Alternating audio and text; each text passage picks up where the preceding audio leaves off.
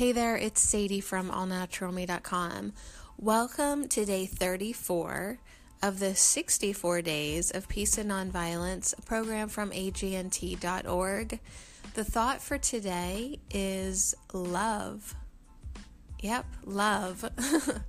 Gandhi wrote, "Nonviolence is based on the assumption that human nature unfailingly responds to the advances of love."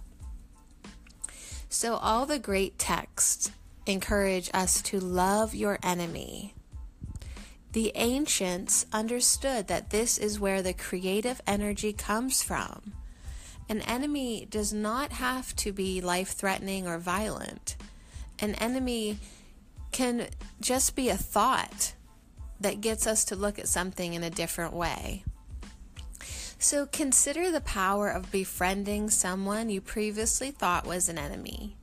In a conflict, rather than putting your energy toward winning, see what channeling that energy toward a loving, nonviolent solution can accomplish. So that's the practice for today. The thought for today is love, and today I will focus on what I can find to love in the person I like the least.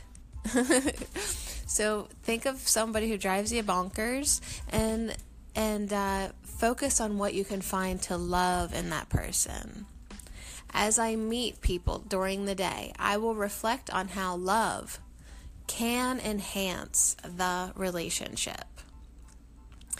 David Hawkins said, "Love is an awareness, an attitude, a context for understanding life." So an affirmation is, today I explore the notion that love is not so much a feeling as a lens through which we consider and interpret our experience. Today I return to lovingness as my state of being, again and again and again. So love is not just a lens. It's not just an interpretation. Love is a state of being, and I will return to lovingness again and again and again. So that's your practice today. Focus on what you can find to love in a person you like the least, and as you meet people during the day, reflect on love can enhance the relationship. All right, next we're going deeper with Gandhi on day 34. M.K. Gandhi said, good travels at a snail's pace. Those who want to do good are not selfish. They are not in a hurry. They know that to impregnate people with good requires a long time. All right, so it can be frustrating to see a goal that exists for the best interest of all and yet meet resistance in moving the world in that direction. Okay, it can be frustrating. There will always be those who hold a different view of the good of all. Even in today's emotionally charged political climate with a grand canyon of differences between the sides, there is always some good to be found at any extreme. Change is always threatening to those who have embraced the old order of anything, whether it's a family drama or social, economic, political interests. Those who oppose good, and good is in quotes, those who oppose good never see themselves as, quote, villains. Rather, they see potential for loss of the relative good they have now and are unable to see the greater good offered by the new path.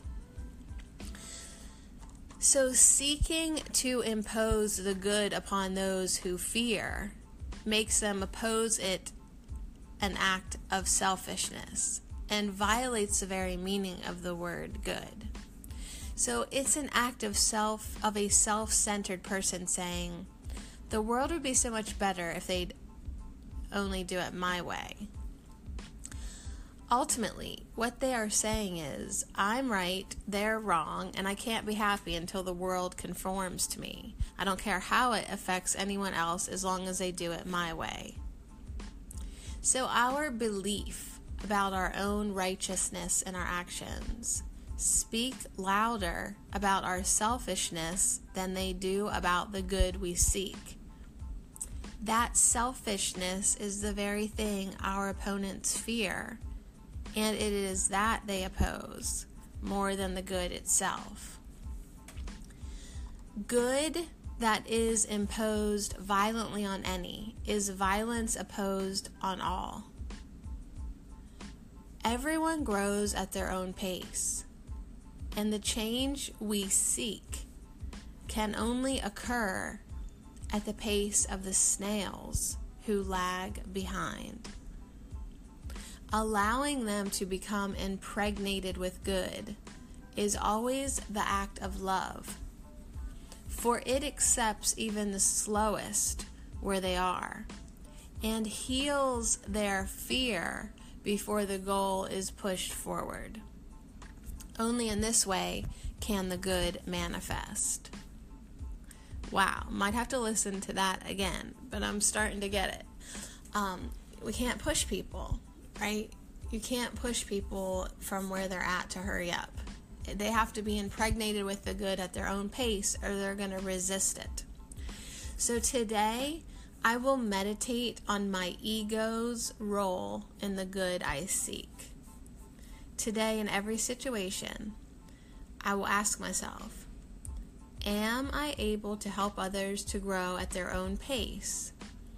Or is my desire for change a selfish one to do it my way now? So that's a great contemplation to question today, and that this is the path of nonviolence. Making sure that we're coming from a sincere place of helpfulness, not just the ego that wants to get it done now. Even though it is good, we still have to question ourself in every moment. So that's day 34, love, on the 64 ways and 64 days to peace and nonviolence. Many thanks to agnt.org for such a great program. One more final affirmation to end the broadcast. Today, I will discuss ideas about nonviolence with a friend to gain new perspectives. So be open-hearted, be open-minded, and always be looking to acquire and gain new perspectives on your path to nonviolence. So much love to you. This is Sadie from All Natural Me.